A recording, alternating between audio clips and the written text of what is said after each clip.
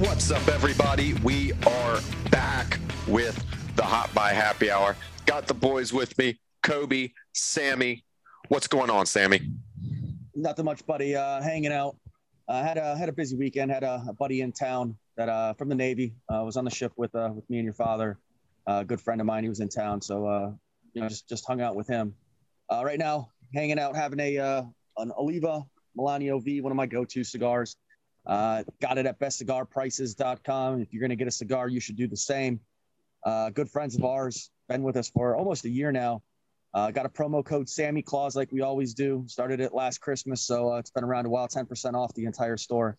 And I'm drinking a sip of Sunshine, Lawson Sip of Sunshine. Real good IPA out of the Vermont area. It's really just regional right now. I think it's as far as Philadelphia, but it's getting out there, and it's one of the best. Might be the best IPA that I've ever had, and that's quite a statement. Hey, and before I go on, I got to tell you guys a quick funny story about my buddy that was here.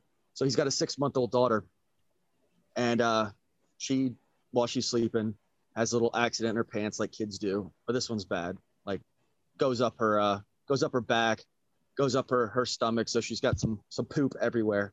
And he decides that the easiest way to clean her up, this is about 4:00 in the afternoon, is to take a shower with her. And if he's going to take a shower at 4:00 in the afternoon, why not have a shower beer? So he goes into my beer fridge, and he finds a beer. Good old Dogfish Head. Doesn't think anything of it. What he didn't realize, as he drank this entire beer in his 10 to 15-minute shower, was that it was a 120-minute IPA. And oh, God. Anything to him.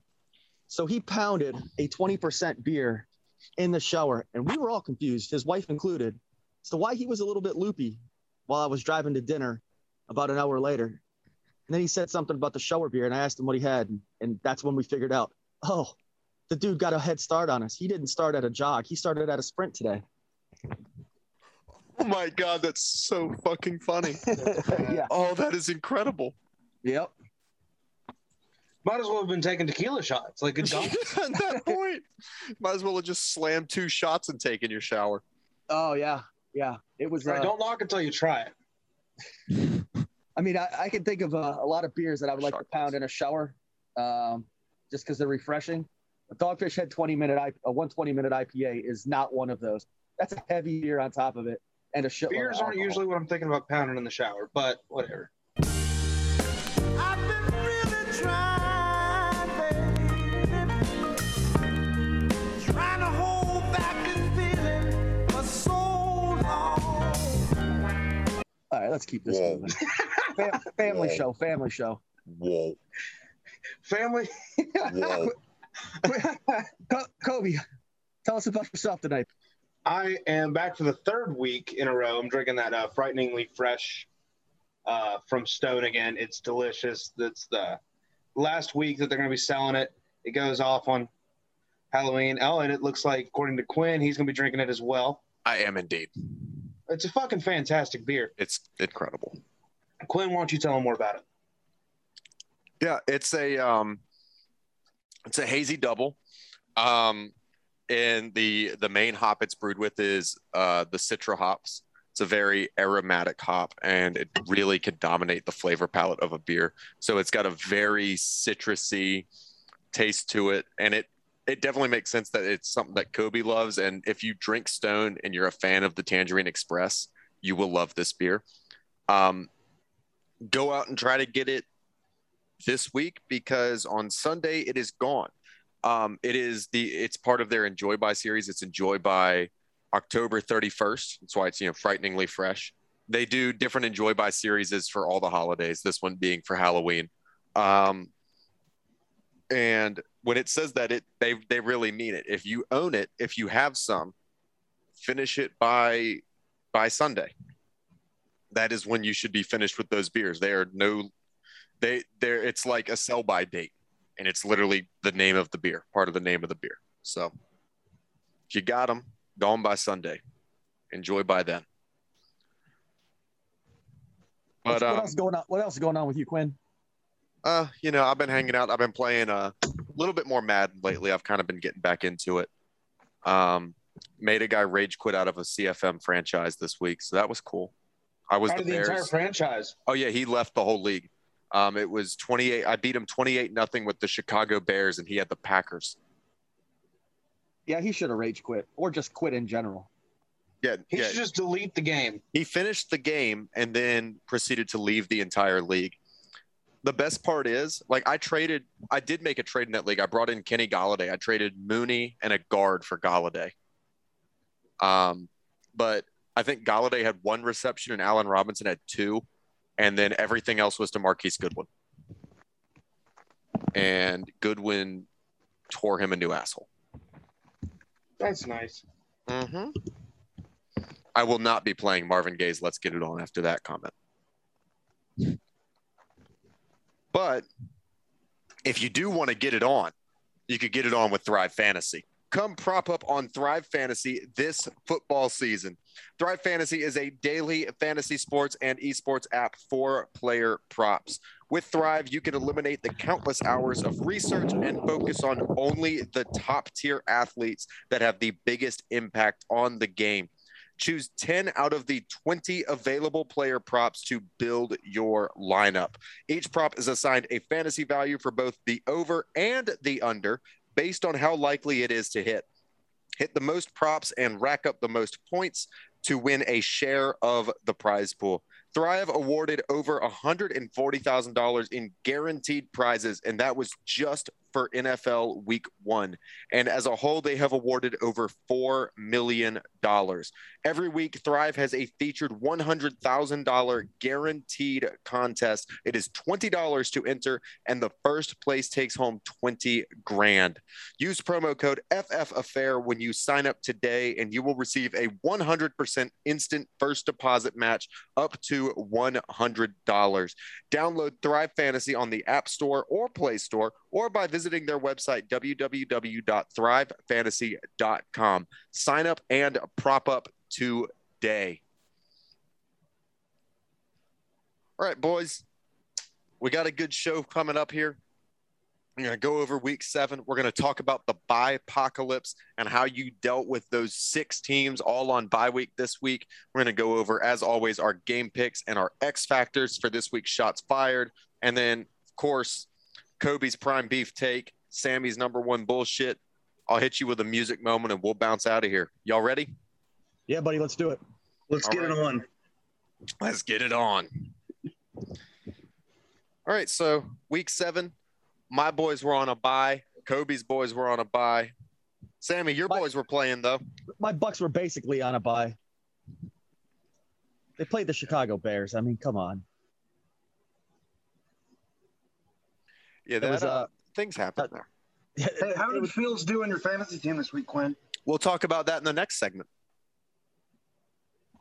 Yeah, it was. He is part of my bipocalypse.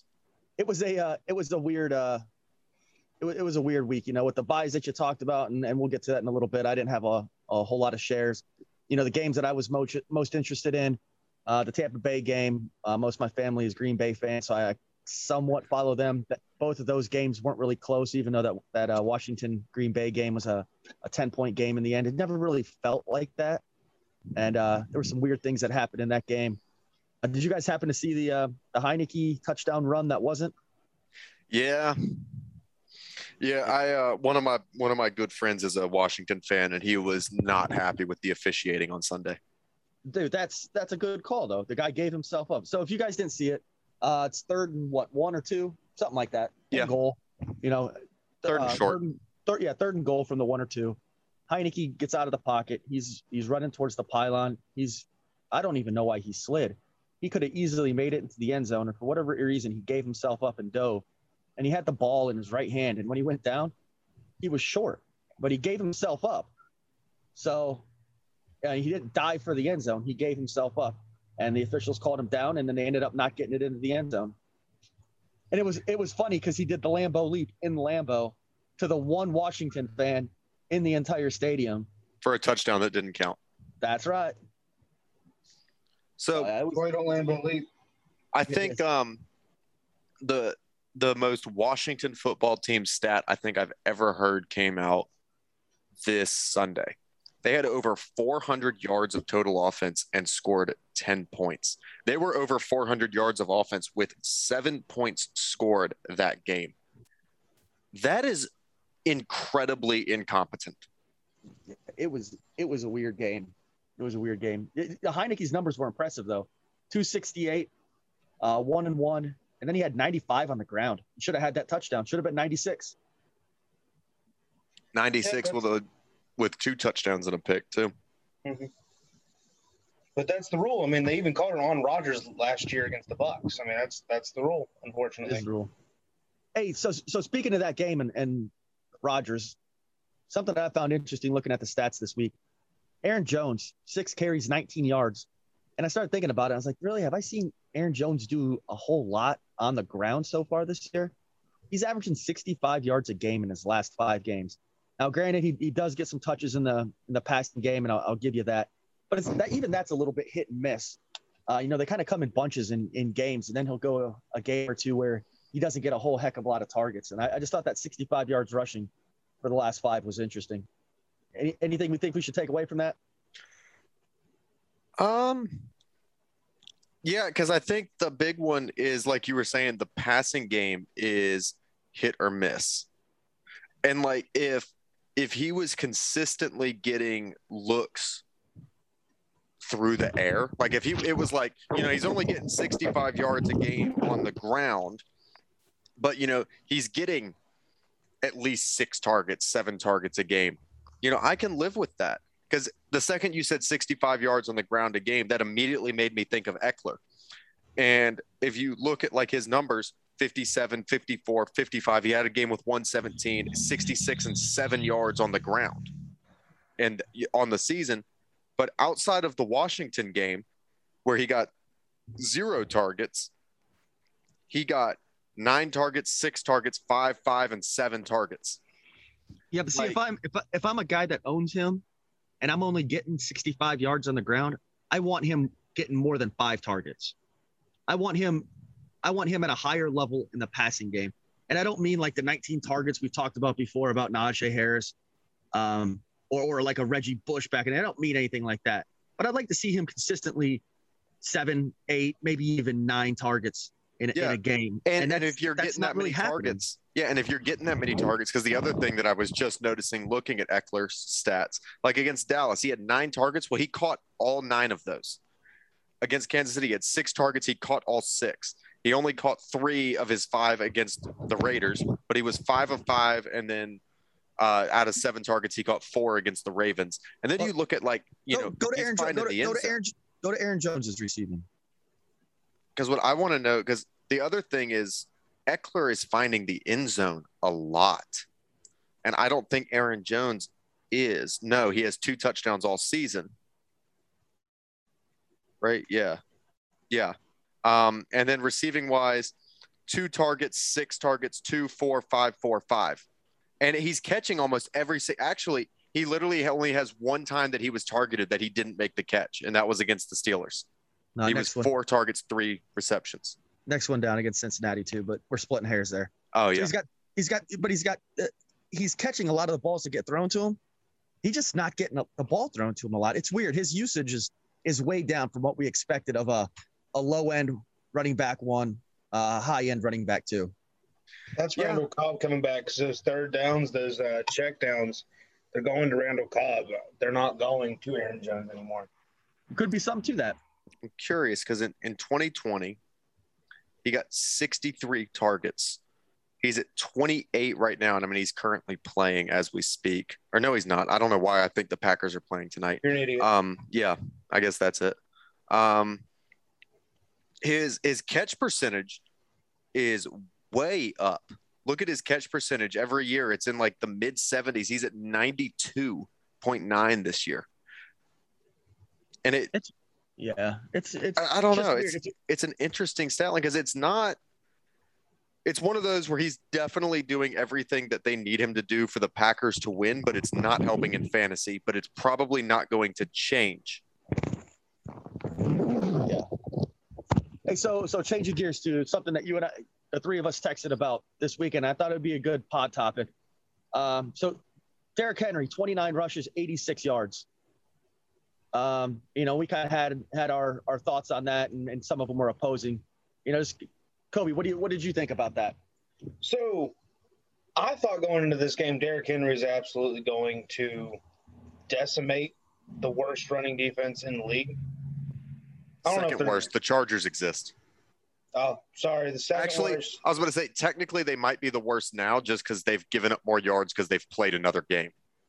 But, yeah. I think it goes by yards per game. But shut the fuck up, Quinn. But point is, they're one of the worst. One of the worst rush defenses in the league. I was watching, I watched that game and I watched a lot of the highlights.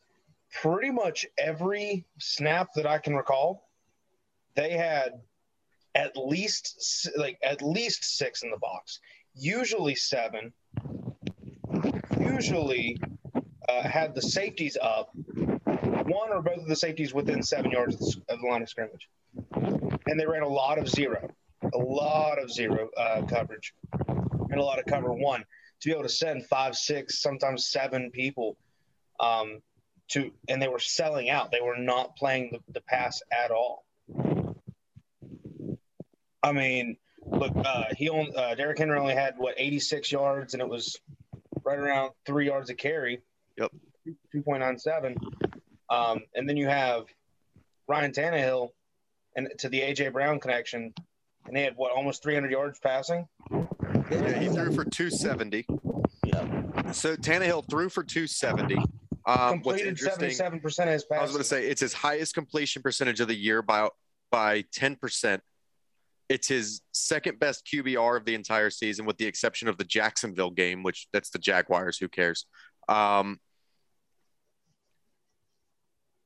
it's his third highest yards on the season because he threw for 347 against Seattle, but he also threw 40 passes in that game, and he threw for 298 against the Jets, but he threw 49 passes in that game. He only threw 27 passes. He completed 21 of them and threw for 270 and a score. It's his highest yards per attempt by a pretty decent chunk. Like, it was very clear that going into that game, the Chiefs were saying, we're going to make Tannehill beat us. And Tannehill said, okay, I'll beat you then. And then did it. So that right there is an MVP move, by the way, by Derrick Henry, that defenses are so fucking terrified of him that they'll just abandon covering the pass at all. Yeah. And it's like, because one of the things we were talking about earlier today was, we were talking about how almost every play they had 7 or 8 in the box. And Sammy, something that you said was, well, yeah, because they don't want Derrick Henry to beat him. They want Tannehill to beat him.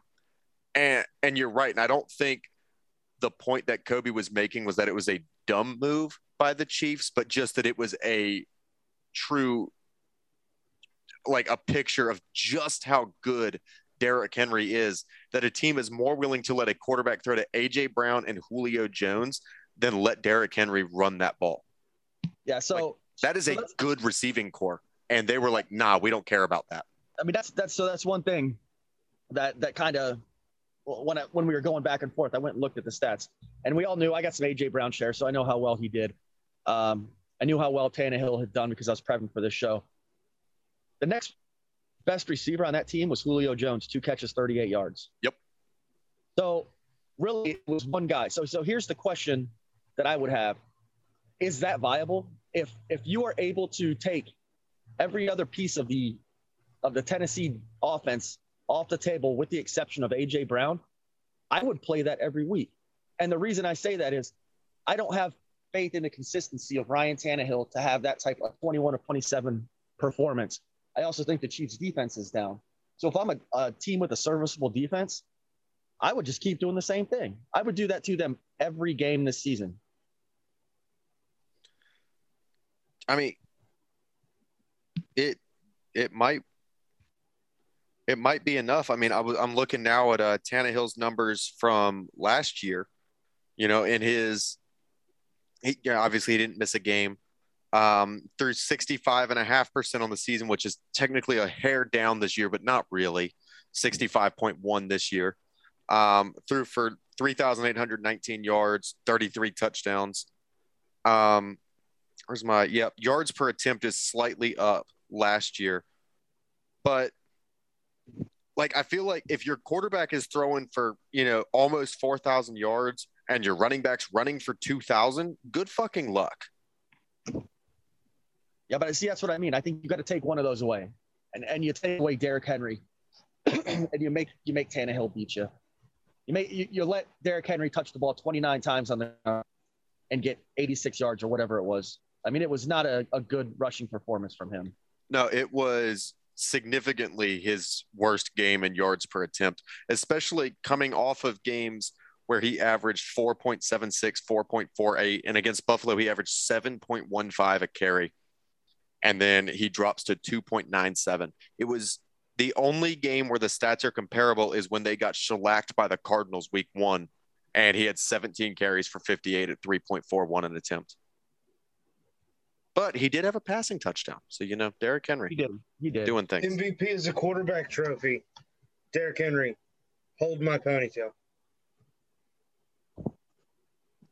Hey, you guys mind if I go down some of the other things I took away? And if you guys want to talk about them. All right. So with Miami, Jalen Waddle, 7 catches on 8 targets, 83 yards. He still has a low yards per completion. I don't think it's going to stay that way. Keep getting him the ball underneath. They're waiting for him to break it. It will happen at some point. This might be one of those situations where you see some owners who are getting a little bit of anxiety about how they're performing, and you might be able to swoop in and get them low. Another one I think you could get low, but the stock is definitely going up quickly, is Michael Carter from the Jets. He only had 11 carries for 37 yards, but he had 8 catches on 9 targets for 67 yards. He hasn't really, I think he got in the end zone once this year. I would buy now because they're going to have to lean heavily on him now that Zach Wilson is hurt and he's out. I think you're going to see his production go up pretty significantly. 2 guys that played in the same game, and they got a lot of burn because of injuries, and I'm just wondering what you guys think about their long-term viability. Is Kenny Gainwell, who had 5 for 20 on the ground, 4 of 8 targets for 41 yards and a touch, and then Kenyon Drake, who came in for Josh Jacobs, 14 carries, 69 yards, 1 touch, and then 3 for 3 in the passing game for 10 yards. With Jacobs getting hurt and Miles Sanders leaving the game, you guys think that they might be viable moving forward? I've always been a big fan of Kenyon Drake. I actually thought that he was better than Josh Jacobs, just flat out. I knew he wasn't going to win the job, but I thought that I've always been a big Kenyon Drake fan. The last 3 or 4 years when he's really kind of came into his own as a viable option, I have thought that he was good. I liked him in Arizona the last few years. I was actually really disappointed when I saw him go to the Raiders because I knew that was going to thrust him into a timeshare, and I feel like he excels more if he can be the guy. So if Jacobs is down long-term, I think Drake is a great guy to have in fantasy. Jacobs just can't stay healthy right now either. That's the thing. That's why I think Kenyon Drake has some upside. My big thing is whenever Jacobs is healthy, and I have a good amount of stake in or a good amount of share in Drake. It just seems like it's very touchdown dependent. So he'll only get a few targets. He'll only get a few touches. He's usually pretty efficient with what he gets, but they don't give him a lot. So it's really dependent on whether or not he gets in the end zone. Last couple of weeks, he's found his way into the end zone, but we'll see long term. Is Jacobs healthy? No, he left with a chest contusion or something. I don't know what that means. It could be anything from a bruised sternum to a cracked rib. God only knows. So that's one of those wait and see ones. The last thing I wanted to bring up was this actually surprised me. So it wasn't necessarily that Deebo Samuel had 7 receptions on 11 targets for 100 yards and a touch. It was when I started thinking about it, I was like, I keep seeing his name pop up in these box scores a lot. And I went back and I looked at his last 5 games. He's averaging 10 targets a game over his last 5. I've said before that I didn't really like that San Francisco wide receiving core. He is surprisingly becoming not just the go-to target, but possibly the only target in that passing game. So, that's just one to think about. It'd probably be tough to move him right now or to go get him. But I just wanted to bring that up. 10 targets a game for the last 5 games. Yeah, I've got a little bit of stock in Debo, and if he's healthy and the Niners are playing, he does not leave my starting lineup. You know who doesn't leave my starting lineup? I just saw the highlights during halftime here. Is Cooper Kupp. I've got him in 3 of my 6 leagues, and he's on pace to beat Calvin Johnson's record for yards in a season by receiver. It's absolutely crazy. Every week. It's insane. Cooper Kupp is the reason that I had a bad weekend. So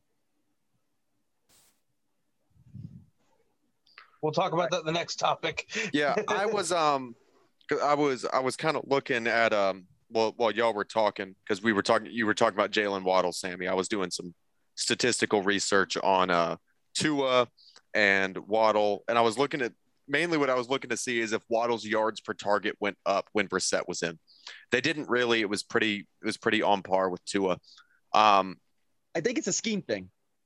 Yeah, I think they're scheming him into short passes to get him the ball in space, and I don't think it's working yet. That's why I say he's going to break one eventually. But so what I will say is I did look up Tua versus Blaine Gabbert. The reason I did that, and you might know it, it's known as the Gabbert zone, averaging under 7 yards per attempt. The Gabbert zone.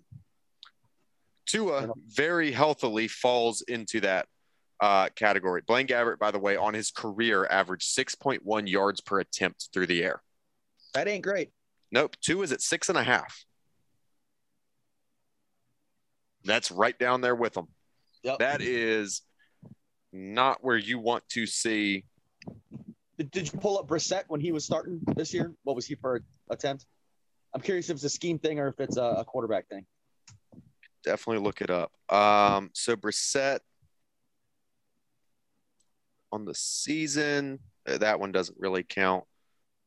Definitely down there as well. It's scheme. It's 100% scheme because Brissett was at 5.6 yards per attempt. And I know that he's a guy that can push the ball down the field. He did it more when he was with the Colts. All right, anything else you guys got for takeaways from week 2? You want to talk about any specific games or players? No, we hit on the. I guess to kind of go back to that Chiefs Titans game. I think the Chiefs just suck. Suck's a strong word. Yeah, I think they suck. Hey, can I give you guys a hot take that absolutely sucks? Sure. So my brother has texted me for the last 2 weeks, and he is very high on this take, and I think it's the dumbest thing in the world. I ignored it last week, and this week I just said, "You're an idiot. Stop texting me." He keeps telling me that the reason the Chiefs are struggling is because they miss Sammy Watkins, and they don't have a number 2 wide receiver. The first time I just threw up in my mouth and ignored him. The second time I had to tell him how dumb he is. Please tell me that you guys don't agree with him.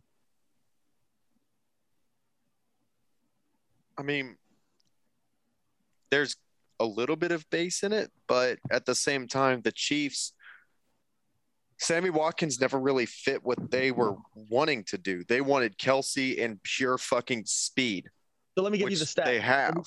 Let me give you the stats that I absolutely shut him down with today. There were 6 games that Sammy Watkins missed last year for the Chiefs. And in those 6 games, I don't have the text right in front of me, but it was something along the lines of 32 catches for Tyreek Hill, 388 yards. And he was specifically talking about his killing Tyreek Hill. He said the Chiefs in general, but mostly Tyreek Hill. 6 games, 30 to 32 catches, 388 yards, and 6 touchdowns in the 6 games that Sammy Watkins missed. And that kind of shut his argument down. Yeah, I just wanted to look real quick to see this Chiefs season, right? So, they beat the Browns off the Browns having a bad punt. Then the Ravens beat them, and the Chargers beat them. Then they beat the Eagles. They lose to the Bills. They beat Washington. And they get shellacked by the Titans. So, I mean, the 2 wins that they have, or the 3 wins that they have, are against teams with a losing record. Yeah. Well, the two NFC East teams. Mm-hmm. And then the Browns Browns, aren't which losers. arguably the Browns probably should have beaten them. The Browns would have. Wasn't for that block punt, but I mean, it is what it is. Yeah, that's one of those plays that like abnormally swings a game in one team's favor. It's a game of inches, and it's all it always goes. If he was able to get it off or catch it, not, you know what I mean? We're getting the cliches. We're getting the cliches going today. Gotta love the cliches. But Joe here's Buck's another on the cliche. podcast, huh? Here's another cliche. Defense wins championships. Who has one of the worst defenses in the league, like we already talked about? The Chiefs.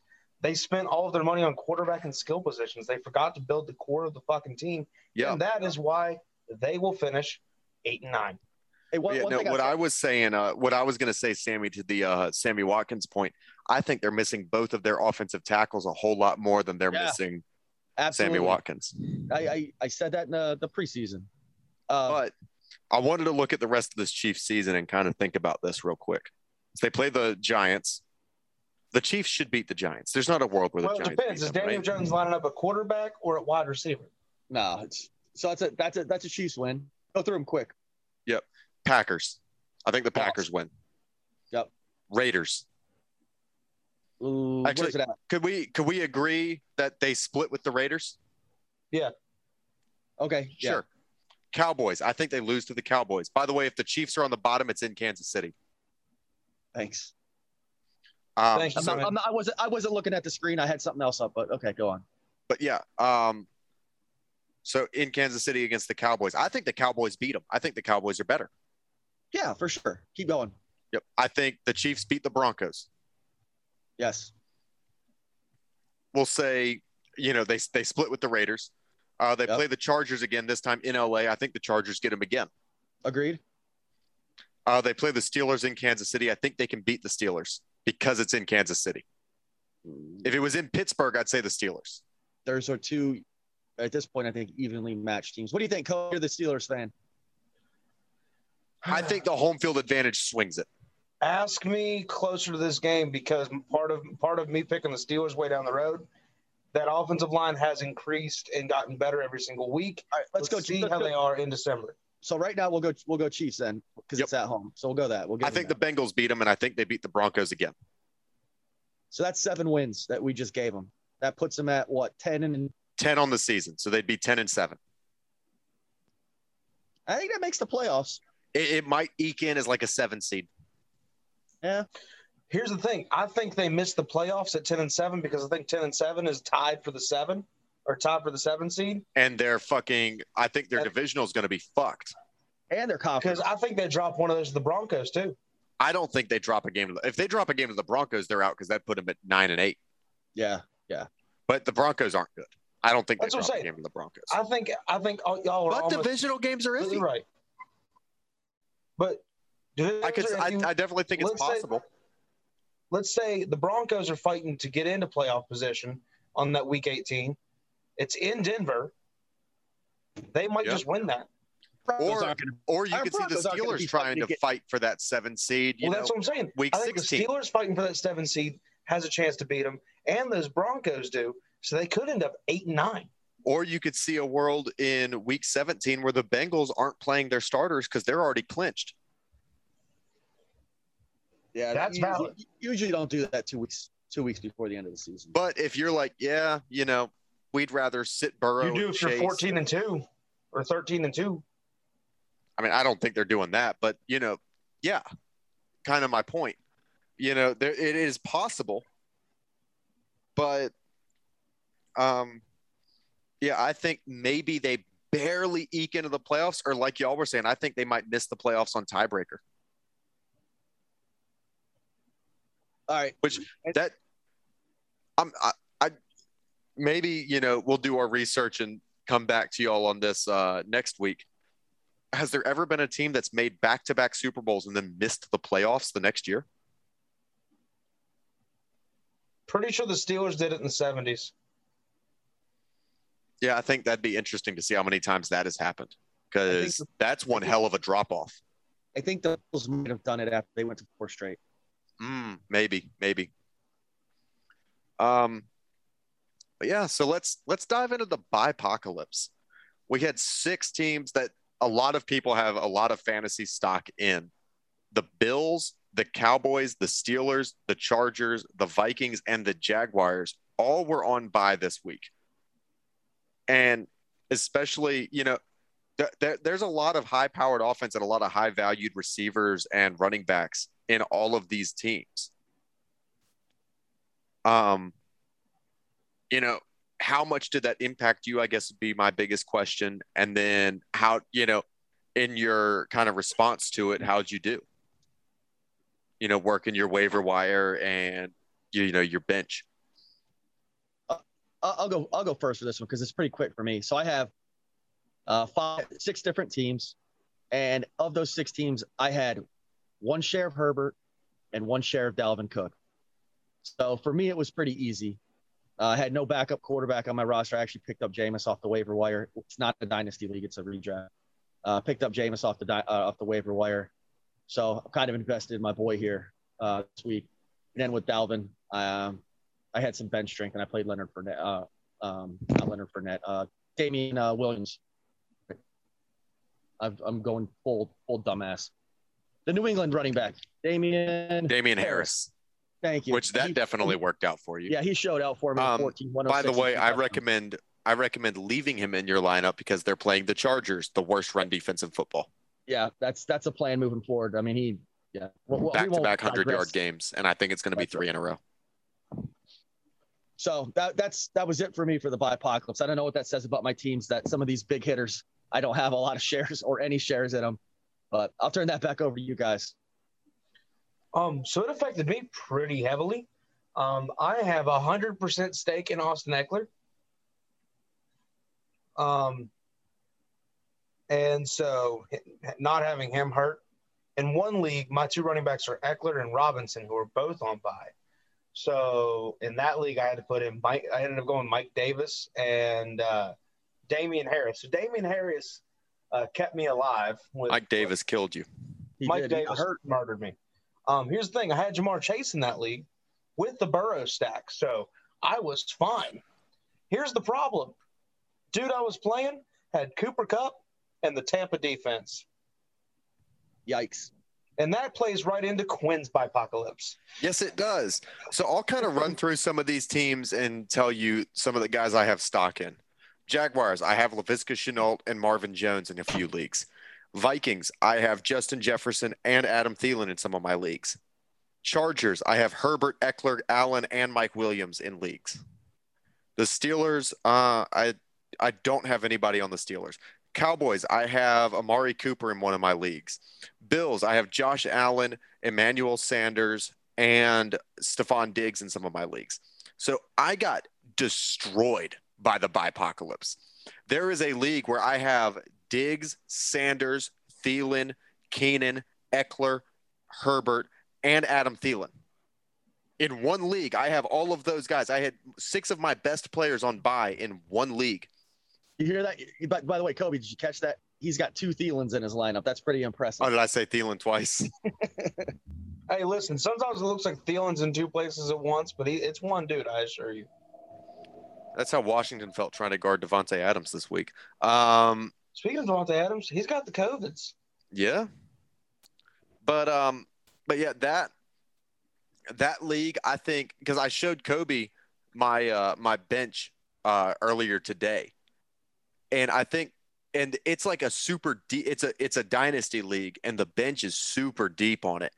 And I think my bench put up like a combined like 0.3 or something like that out of like 15 players, because everyone was either hurt or on bye. So I also have Jared Cook in that league, and I have Kittle. Like it was ugly. So like I was starting Adam Troutman in leagues. I doubt he's done anything. Point of the matter is, as a result of this, I went 0-4 in my 4 leagues this week. That is what matters. That hurts.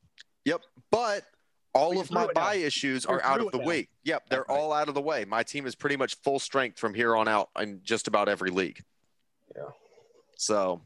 That Darren Waller injury I thought was going to hurt me. But I think a lot of the leagues where you have Waller, you grabbed the backup tight end, didn't you? Well, so in one league I had Gronk, who was also out, so I picked up Frank Moreau. In the league where I have Waller, I actually was able to get Hunter Henry. That'll do it. Henry's been good this year too. And Henry in the first quarter caught a touch, or it was the second quarter, caught a touchdown. I was like, all right, cool, that paid off.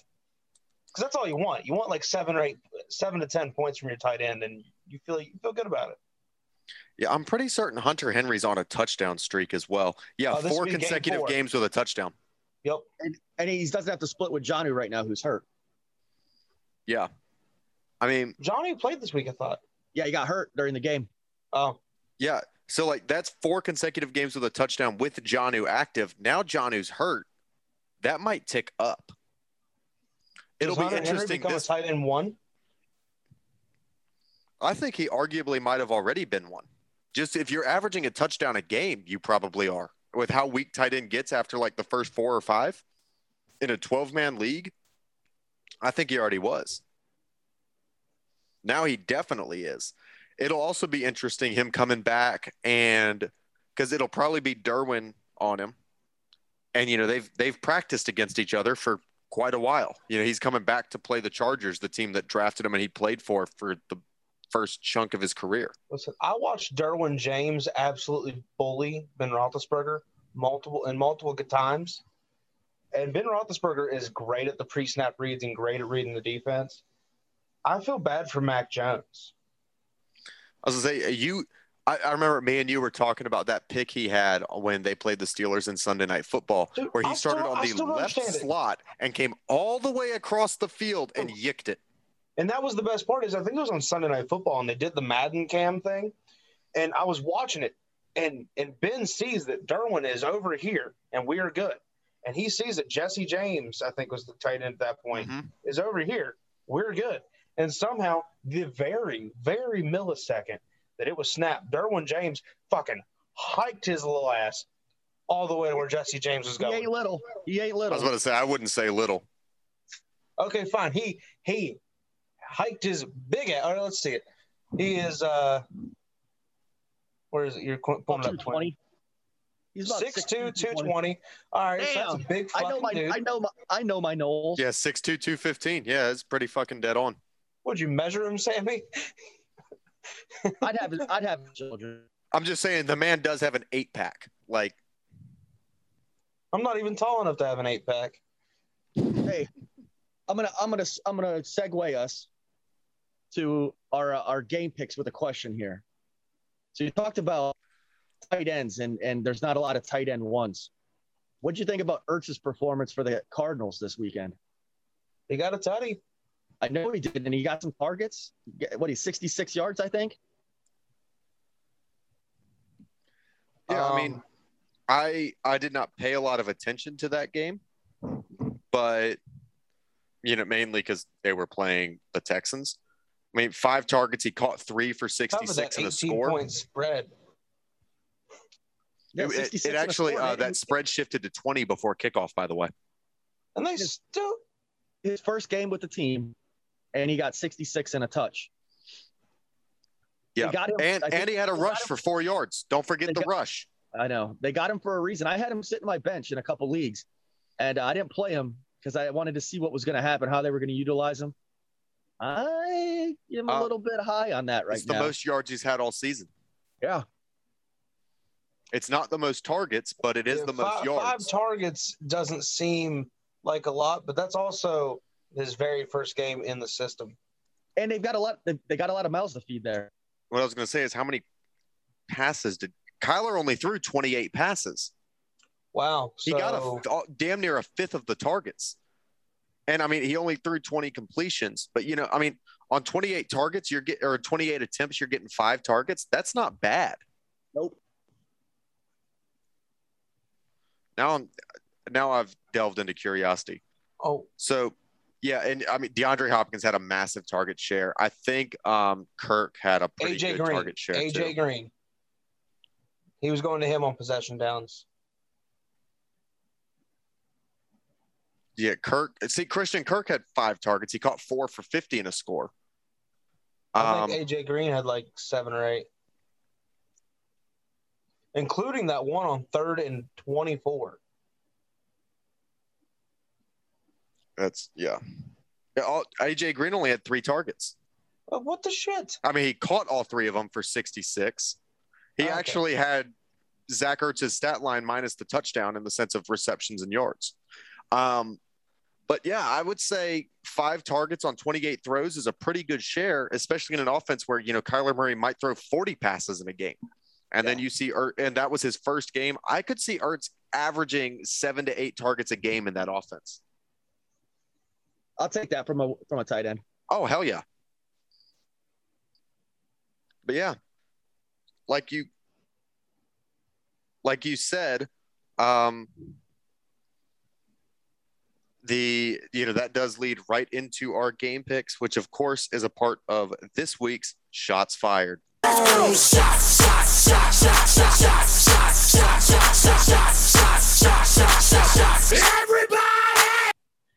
Now, as always with Shots Fired, the boys will have 30 seconds to make their picks and give out their X factors. I'll throw mine in there after they're done. And if they run out of time on those 30 seconds, you'll hear this sound. And they will be cut off and we'll move along. So here we go. Right off the bat. Before we start, super quick question. Is Davante definitely not playing? There's no way he gets 2 negative tests before Thursday. There's no way he plays. Okay. I don't see a world in which Davante plays. Okay. And I actually, fun fact, I sent you the tweet about it. I don't know if you saw it. The over-under on that game dropped by 3 points, and the point spread shifted by 2 points to Arizona the second it was announced that he had COVID. Second, yes. It wasn't even like it adjusted over in a couple hours. I mean, it was within 5 minutes. An immediate jump. Within 5 minutes, the spread shifted from 3.5 to 5.5, and the over-under shifted from 53.5 to 50.5. Quick. Which tells you how much of an impact Davante has on the game. But he really does. Let's get right into it. Kobe, we'll start with you. Cardinals, Packers. I think Cardinals going to 8-0. X factor, pretty simple. That front four is definitely going to get after Aaron Rodgers. Who is he going to throw to after Davante Adams? Obviously Randall Cobb, but can Randall Cobb, is he still young enough to hold on to that number 1 target share? So that's going to be the X factor there. Can Randall Cobb keep up with the Randall Cobb of old, so to speak? Sammy, what are your thoughts? So I'm going to go with Green Bay still. And my X factor is Aaron Rodgers. He's the best quarterback in the game. The dude will put that team on his back like Greg Jennings did in the Madden game all those years ago. Doesn't matter if he's got a broken leg or not, and he'll carry that team to victory. I think you'll see the ball get spread around to a lot of names that us diehards are familiar with, but not everybody. So X factor is Aaron Rodgers in Green Bay. Yeah, I think you're going to see a lot of passes to Robert Tonyan. But even still, I think without Davante, it's not going to be enough. I'm going to take the Cardinals in this game, and I think Kobe's right. I think they're going to 8 now. Hey, Quinn, before we go on, you want to recap where we stand? Oh, yeah, that's a good idea. So fun fact, for those of you who might have noticed it, I didn't literally as it was happening. Me and Sammy had the exact same picks in week 7. So as no surprise, me and Sammy both went 10-2. And then, hold on. Let's let the pull the curtain back a little bit. I keep the spreadsheet as we go through. It's not Quinn, so he wouldn't be aware of it making the picks. I recognized it because I'm putting them all in, and I'm shaking my head every time he would pick the same team as me. But it was not intentional by Quinn in any way, despite the fact that he goes I think last. it was. I think he just wanted to be like Sammy. I mean, be like Sammy. We've been fucking back and forth all year. If anything, I would have wanted to pick one game different to fucking take the lead. But yeah, so we both went 10-2, which leaves us tied now because last week I did get the Monday night game and Sammy didn't, which tied us back up. So we are both 74-32 on the year. Kobe, as of right now, is 6-6, and he went 6-6 on week 7, and his overall record on the year is 60-46. Now, Kobe did have the Seattle Seahawks tonight, and me and Sammy both have the Saints. I don't even have the game up. I don't know what the score is, but 10-7 in the third. Who? Saints. And Saints have so ball. outside of that one Metcalf midfield. touchdown that I did see. So assuming the Saints hold on, me and Sammy will both shift to 11-2 on the week. Kobe will go to 6-7. But which would be my only losing record on the year. I'm still doing all right. do you remember last week, buddy? I didn't lose. I didn't lose. Yeah, I did. I went. You went 6-8. It was worse than that. It was 6-8 or 6-9. 5-9 Yeah. 5-9 in week Yeah. 6, Ouch. Ouch. But I suck. including a Washington over Kansas City Man, I didn't that quit was drinking. this week. and Or no, that was last week. a Houston over Indianapolis. Yeah, that did happen too. But maybe I need to change my pick because me and Kobe are agreeing right now, and I don't know how I feel about that. No, I'm sticking with the Cards. Next game we got here, I would say is it this week's Toilet Bowl? No. I mean, it's not going to be a great game, but I don't think it's the Toilet Bowl. I think it's this week's Toilet Bowl. No, Eagles Lions is the Toilet Bowl, I think. It's close. It's a tie.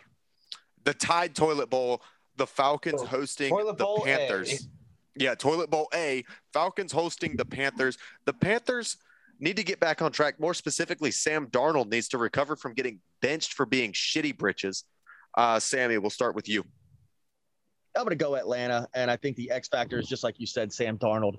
Which Sam Darnold are we going to see? The one who started out, as Kobe likes to say, is the best running back in football through the first 4 games, or are we going to see the Sam Darnold the last few weeks? Yeah, he's hit and miss right now.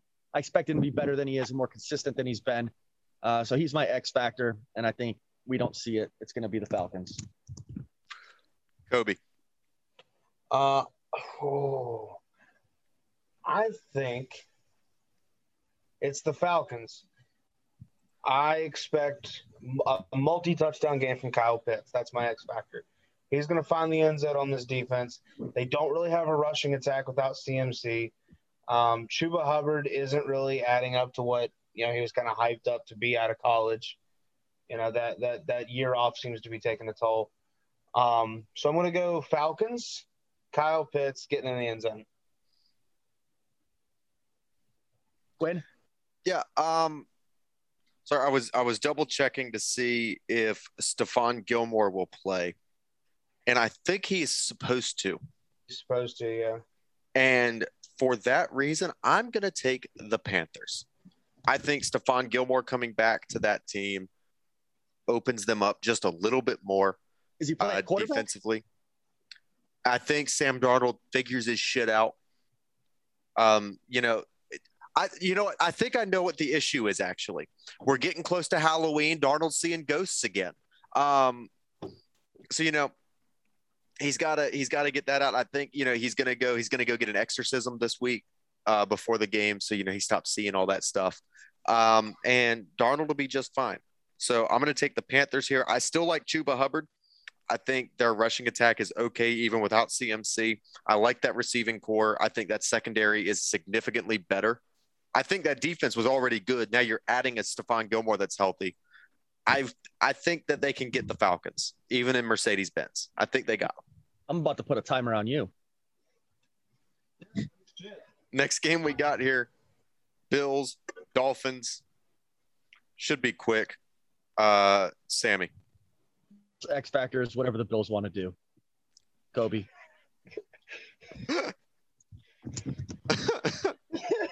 Kobe. Barring Josh Allen getting traded to the Dolphins for a pack of bubblegum, it's the Bills by 112. Yeah, this game isn't close. It's real simple, actually. Allen good, Tua sucks, Bills. Next game we got here, we got Turnover Man Fields hosting the San Francisco 49ers. Kobe.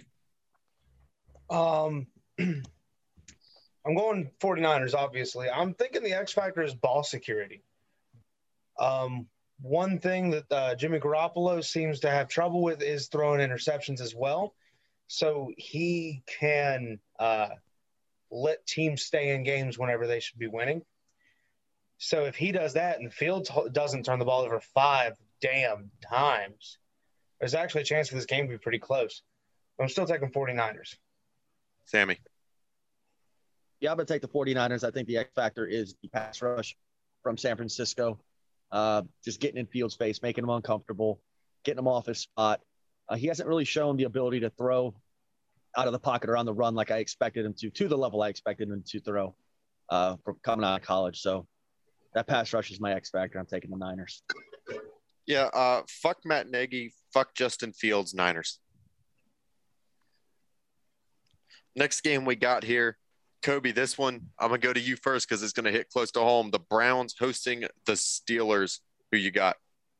I'm perfectly okay with being wrong. I'm never, ever, ever going to pick Cleveland for this matchup, even if it's wrong. The X factor is going to be that offensive line versus Myles Garrett, who gets PED tested every single week every time he goes without the sleeves, and Jadeveon Clowney. If they can hold them off, I think the Steelers have a legitimate chance to move the ball down the field, especially with no Chubb and no Hunt. I think they're both out for a little while, aren't they? Hunt's definitely out. I don't know about Chubb. Yeah. Have you heard any updates on him? I know Chubb could potentially play because there was a chance he could have played last week. Even if it's only Chubb, that is still where they only run the ball. That is still a lot of work. But Sammy, your turn.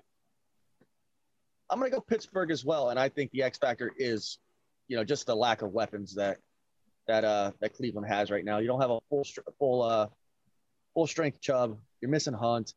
You're missing Baker. So, yeah, I think it's going to be a little bit of a struggle for him. I'm going to go the Steelers, even though it is in Cleveland.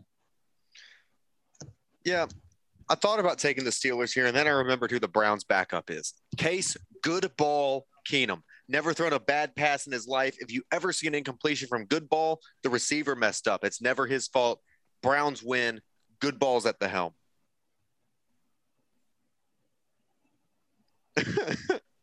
I hate you so much. I'm spreading the Goodball lore, baby. Next game we got here, Toilet Bowl B. Lions hosting the Eagles. Sammy, who you got? I'm going to go with the Lions. I think they get off that over streak. They pulled out all the stops. I don't know if you guys saw the beginning of their game against the Rams. Ran a fake punt, ran an onside kick right out the bat in the first quarter. They're going to pull out all the stops. Both worked. Pulling out all the stops against a very good Rams team. I think you see the same type of coaching from Dan Campbell this week. That's my X factor, just kind of that off-the-wall type decision-making that we saw against the Rams. I think it can work against a shitty Eagles team. Kobe. I'm going with the Eagles, and partially because I think the Eagles suck bad enough that they'll be out of position to the point that when they run that dumb shit, they'll actually be in position. But the X factor is Jalen Hurts. Can he generate – because we've seen flashes of excellence from him this season. He's not been great, but he's been pretty damn good at times. If we can get that Jalen Hurts for 4 full quarters, that team has a lot of decent weapons there, and it's going to be big.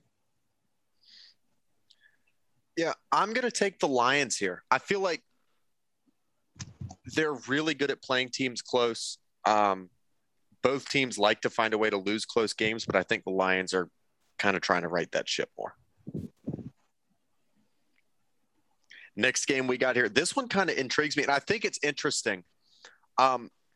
The tickets are only $34 as the Colts host the Titans. I think this game is going to be a better game than a game that is that you should be able to go to for $34. The next two games that are cheap, they deserve to be. But this one I feel like could be a really good game. Kobe, we'll start with you. It's Tennessee, and the Colts' run D is better than the Chiefs by a good bit. So watch for them to I think the X factor is going to be, can the Colts be successful with the same type of defensive scheme as the Chiefs, where they're running that zero coverage and just say, we're going to smother Henry, do something else.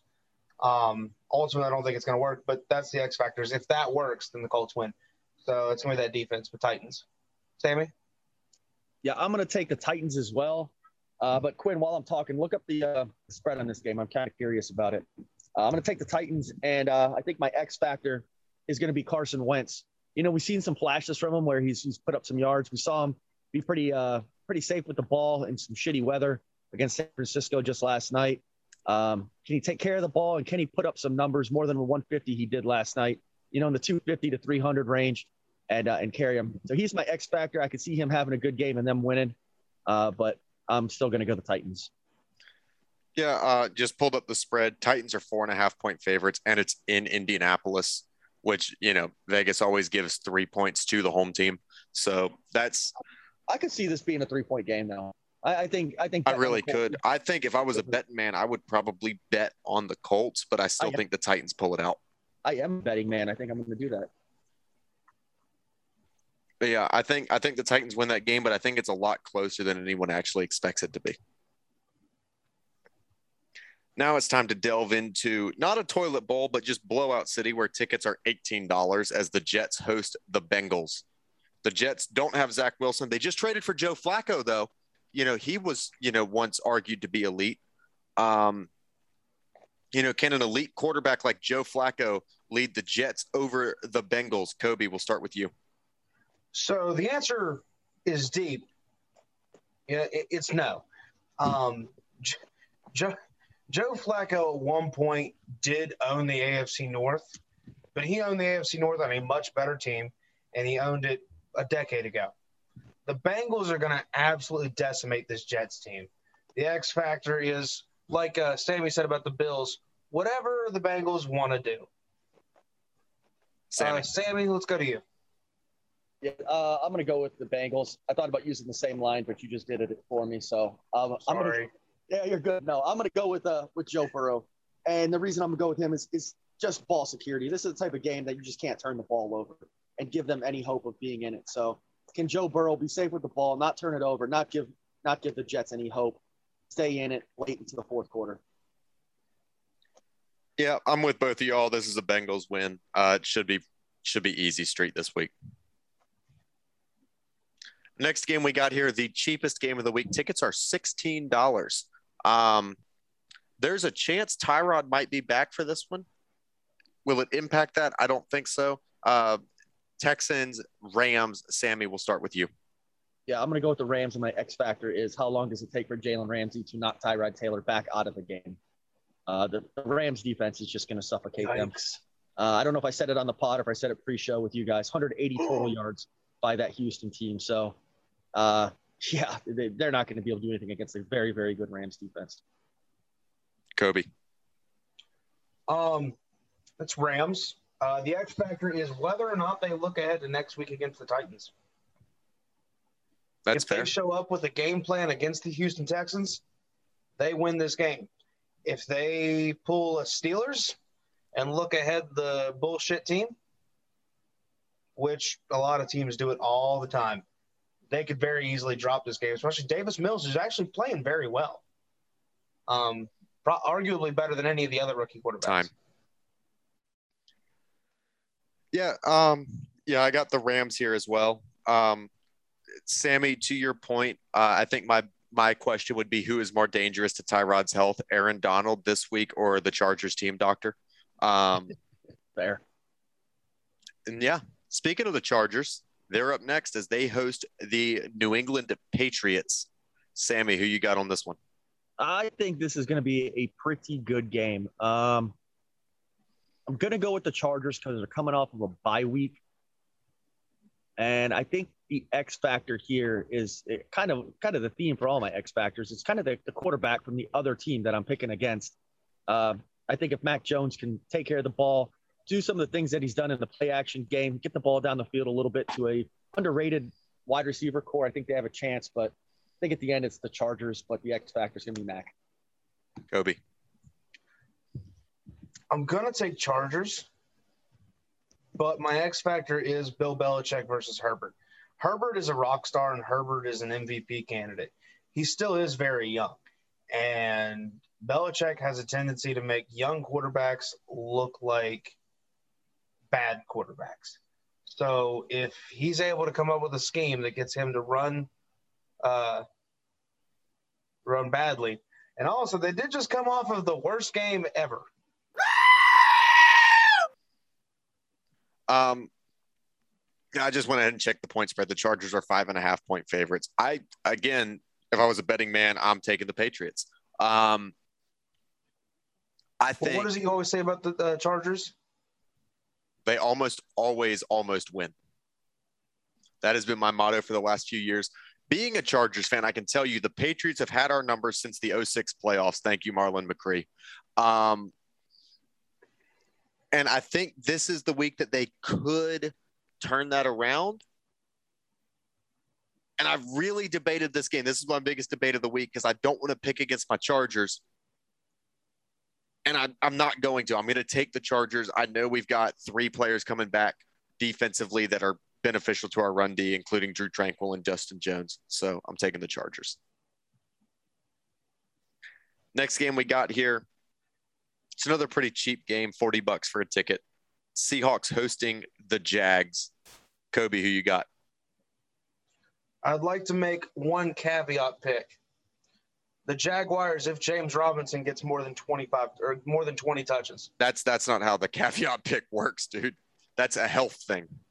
Not a health thing. He's going to play.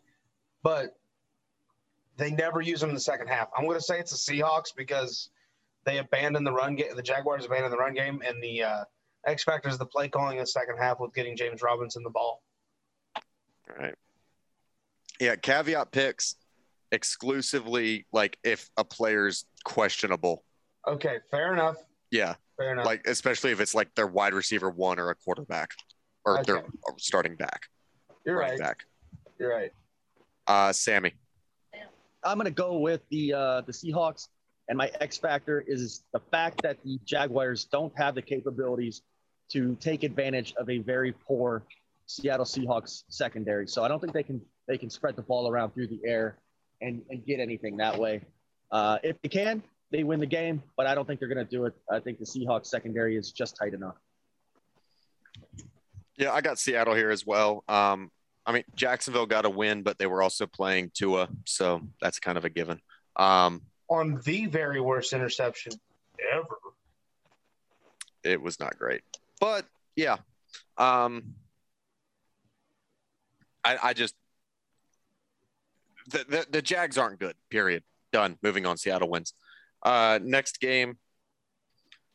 The Broncos trying to right the ship as they host the Washington football team. This could be a little bit of an interesting game, in my opinion. I'm curious where y'all land on it. Kobe. Gonna go Washington. They just have a better defense. And I think they have better quarterback play as well. I think all around they're just the better team. Mile High is always a tough place to play, but I still think Washington pulls it out. And ultimately, it's going to come down to defense. Sammy. Yeah, I'm going to go with Washington, and it's also going to be their defense. I think we're seeing more and more that Denver Broncos 3-0 start was an aberration just based on who they played. They're not a very good football team. They actually, from a fantasy perspective, they're decent.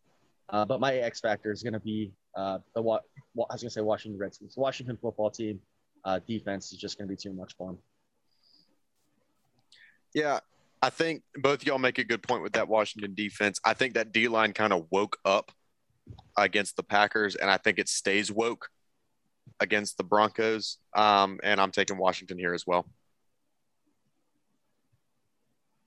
Next matchup we got here, the Saints hosting the Buccaneers in a divisional showdown as Winston plays his former team. Sammy, these are your boys, so we'll start with you. Yeah, it's my team, and it's my guy Jameis. So this is a tough one for me. I'm going to go Tampa just because I don't think Jameis has a grasp of this offense enough. I just talked about the Seattle Seahawks' poor passing defense, and they've only got 10 points on the board, and Jameis hasn't been lighting the world on fire. I think he struggles against yet another poor pass defense in Tampa Bay, but they just got too many weapons offensively. So Jameis is my X factor, but I'm going to take Tampa. Kobe. See, doesn't this seem like a scary game to pick? It like does. The Saints could just all of a sudden come out and just absolutely smother the Buccaneers. And the Superdome. I don't think it's going to happen, but it could. And the Superdome is going to be crazy. Right? But But that's my thing. If they're at home, I still think the Bucks win. I think Jameis Winston goes off though. It's whether or not the Saints secondary can stop any and all of those weapons for the Bucks. Yeah. Before I make my pick, just wanted to throw a little hockey thing in here. The Capitals just won a game against the Senators in a 7-5 final score. We had NFL games with that score line this week. They weren't final that score line, but they were at, we saw that score line at the NFL level this week. 7-5 is nuts. TJ Oshie also had a hat trick. But Country Roads has played a lot. Yeah, saw that come up. Thought it was a little bit interesting. But, that matters a little bit more than this game, in my opinion, because I think it's ugly. I think the Bucks get them. Next game we got here, Sunday Night Football. I actually really like this matchup, and I'm very excited to watch this game. The Vikings hosting the Cowboys. Kobe, who you got? Normally about this time every year, the Cowboys start to fall off. I don't know that that's going to happen this year. I think they legit have a chance to be hot this year. And so I'm going to take the Cowboys, and the X factor is going to be that receiving core. I mean, it's continued to perform week in and week out, and it looks really good right now. Dak has to be thrilled with his receivers always being open the way they are. Sammy, what are your thoughts?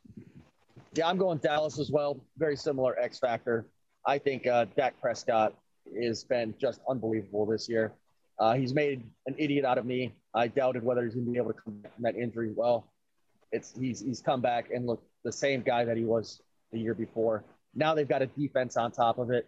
I think they win this game going away. It's not close. I'm going Dallas. Yeah, I think it's close, but I also got the Cowboys here. I think the Vikings will give them a run, especially with a healthy Dalvin Cook, and the fact that the Vikings are coming off a bye. So is Dallas. Never mind about that fact. But I don't know. Minnesota was a bit more banged up. Dalvin Cook definitely wasn't 100%. But I think the game's close, but I got the Cowboys. Last game we got here, Monday Night Football. Good old primetime shit show on anything that isn't Monday or Sunday night. Chiefs host the Giants. Kobe. Look, the Chiefs are the better team, but you're right. They suck. I think it's Chiefs, and it's got to be, I mentioned X Factor ball security in another game. I think it was the 49ers game. But the X Factor is if Mahomes could just keep the ball in the Chiefs' possession and not give it to the other team, there's a chance that they're always going to win. But Sammy. I'm going Kansas City. I think this is when we all look at each other and say, hey, that's the Kansas City we know. That's what we expect. They win the game by like 20 game like all them to have. And I think he's my X factor is Patrick Mahomes.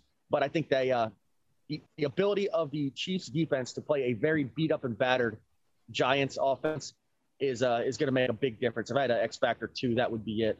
I just don't see how the Giants can score points and move the ball. Yeah, I got the Chiefs here too. I know we talked about it when we were going through the rest of their season. This is one of their wins, and they should win this game. If the Chiefs lose this game, it's panic time in Kansas City. If it isn't already.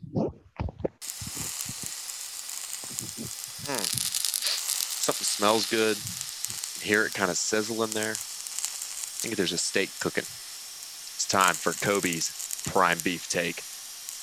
Thanks, Quinn. So today we're talking about the MVP race and why it won't be Derrick Henry, but it definitely fucking should be. So since 1986, no defensive players ever won. That's a fun fact.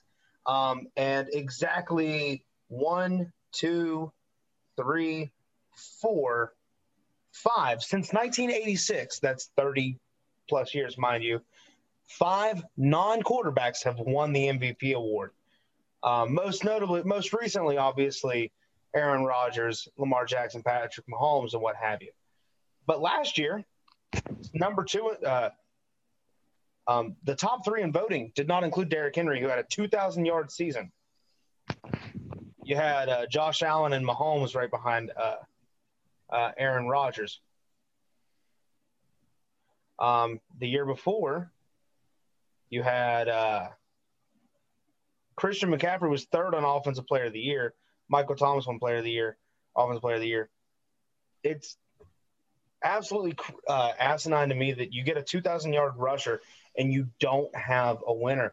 Who was the last non-quarterback to win MVP? The last non-quarterback to win MVP was Adrian Peterson, who coincidentally came off of a 2,000-yard season.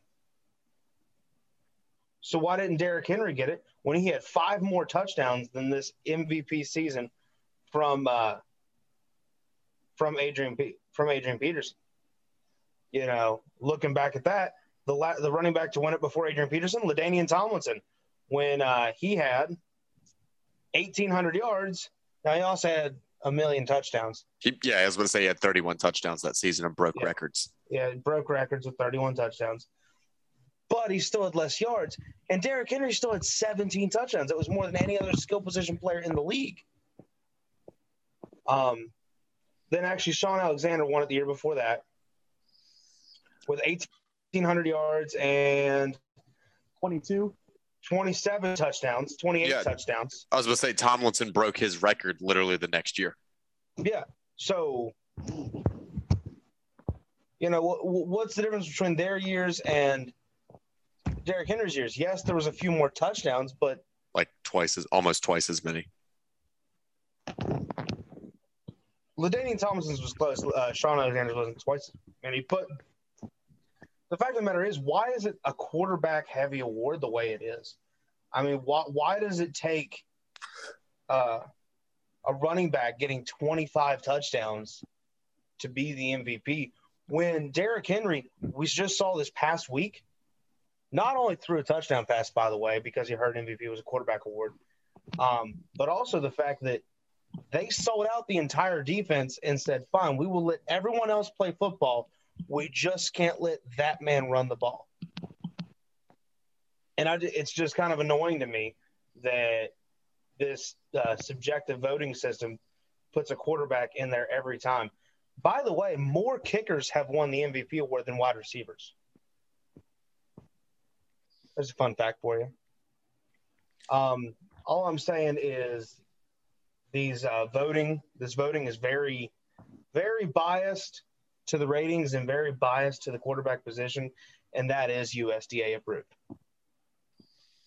Yeah, I think, you know, as heavy quarterback as the MVP award is, because the way I've always looked at it, in my opinion, is like if you removed a player from a team, how good would they still be? And I think if you remove Derrick Henry from the Titans, that team completely falls apart. And the fact that he doesn't even get to enter that conversation is bullshit. It's not quite number one bullshit because that is Sammy's number one bullshit. Number one bullshit. Oh, number one bullshit. Hey, thanks, Quinn. So my number one bullshit, I'm going to make it quick this week.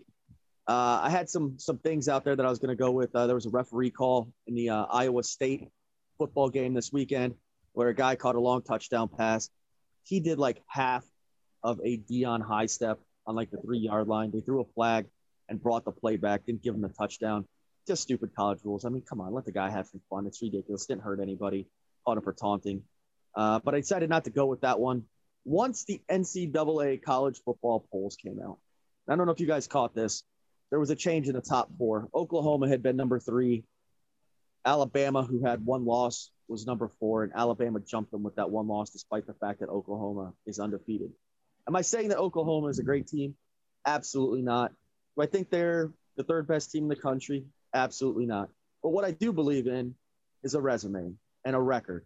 And if you're undefeated, playing in a Power 5 conference, and you've won all your games, I don't care if you're down 10-0 against Kansas in the first half, you won the game at the end of the day. And that should count for something. Alabama loses to, at the time, an unranked Texas A&M team and gives up 40-something points. but yet they're still above Oklahoma at this point. Jumped them this week. They also struggled for the majority of the game against Tennessee and had some late scores to make it look like a blowout. So to me, that kind of says that the AP voters, the writers, don't watch these games. They go back and they look at the box scores and they make a decision or a determination based upon these scores, how well a team played without actually doing the eyeball test. Again, I'm not saying Oklahoma is a great team, but at this point, you're not ranking teams on who you think is the best. You're ranking teams on who has the best resume at this point. A team that hasn't lost yet shouldn't be jumped by a team who has lost a game against an unranked team. So that's my number one bullshit. It makes no sense. Let's figure out how these rankings, these polls work. It's an archaic system that doesn't even really factor in anymore with the whole BCS. And, they got an entire group that determines who's going to be in the playoff anyway. So the polls don't even really factor in. It's bullshit. And I said BCS. I should have said college football playoff, but you guys know what I meant. Yeah, it's frustrating. It just makes you shake your head. Like, what the hell? Oklahoma's winning games. Alabama's lost one, but yet they're going down in the rankings. So that's my number one bullshit, and it just frustrates the hell out of me. Yeah, and it's kind of interesting. I think both your number one bullshit and Kobe's prime beef take go hand in hand, where it's people that are just purely looking at stats that don't actually watch the games. No, fuck just looking at stats for the MVP thing. You're right. They're not watching the games, but they're not looking at stats either because, I mean, Derrick Henry on the year is averaging like 5 yards a carry. Yeah, probably somewhere in that range. I had it pulled up. I don't need more. It's actually 4.5 after this past week. But the fact of the matter is, the only way to even compete with this team is to kill Derrick Henry, and they still lost by 3 scores. And then to Sammy's point, the AP has always been biased towards the SEC. There's a lot of ESPN writers there. ESPN has the SEC deal. We just have to deal with that. Unfortunately, that's a fact of life. Until we actively do something to fix that, which I don't know what we can even do, it's going to continue to be skewed towards the SEC. And there will usually be 2 SEC teams in the playoffs, or at least one's on the fringe. So here is what I will say. And actually, I completely agree with Kobe's point. In the future, when Oklahoma and Texas join the SEC, you would not have seen Alabama jump Oklahoma just now. No, absolutely true. That's absolutely true. Yeah, and it's pathetic. But that is the way of the world. And like you said, at the end of the day, those AP rankings don't really matter because they don't impact who goes to the college football playoffs. At the end of the day, if Oklahoma doesn't drop a single game, which they probably, even though they're not that good, the Big 12 is really bad this year, and they're in division conference play at this point. Hey, by the way, if WVU's offense was worth a fuck, they'd have one loss. That's true. Yeah. They literally did not lead that game until they kicked a field goal as time expired. I don't remember. I don't remember. I remember looking it up, but I don't recall. Did they drop in the rankings after that game with WVU? Do you know, Sammy? I do not believe they did. They did not. And I think that game was more deserving of them dropping than this one. And if they did, the thing is, if they did drop, they dropped to another team that was undefeated. They didn't get jumped by a team that had lost. Yep. But yeah. Yeah. I think it's complete nonsense. But, maybe you want to talk to us further about what we think is complete nonsense. Maybe you disagree. There are places you can debate with us, like on Twitter. Kobe, where can they find you? At BeefGarbin36, I will argue with you about anything. There you go. Go argue with Kobe on Twitter. Sammy, where can they find you?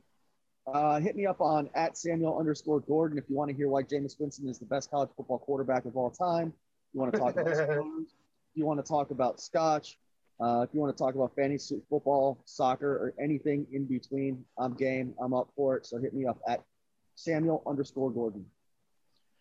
Yeah, you can find me at Quinn_Cusky on Twitter.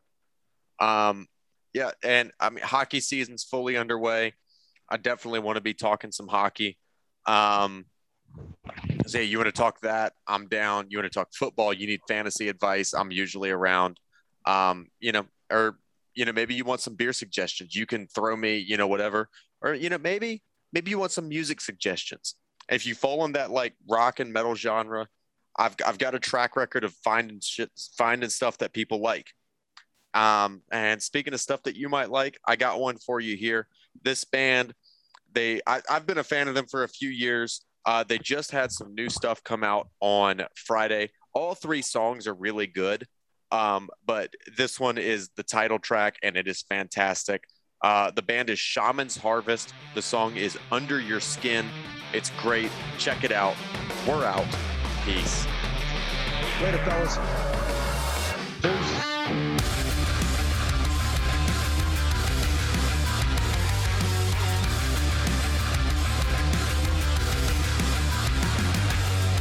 This is one for the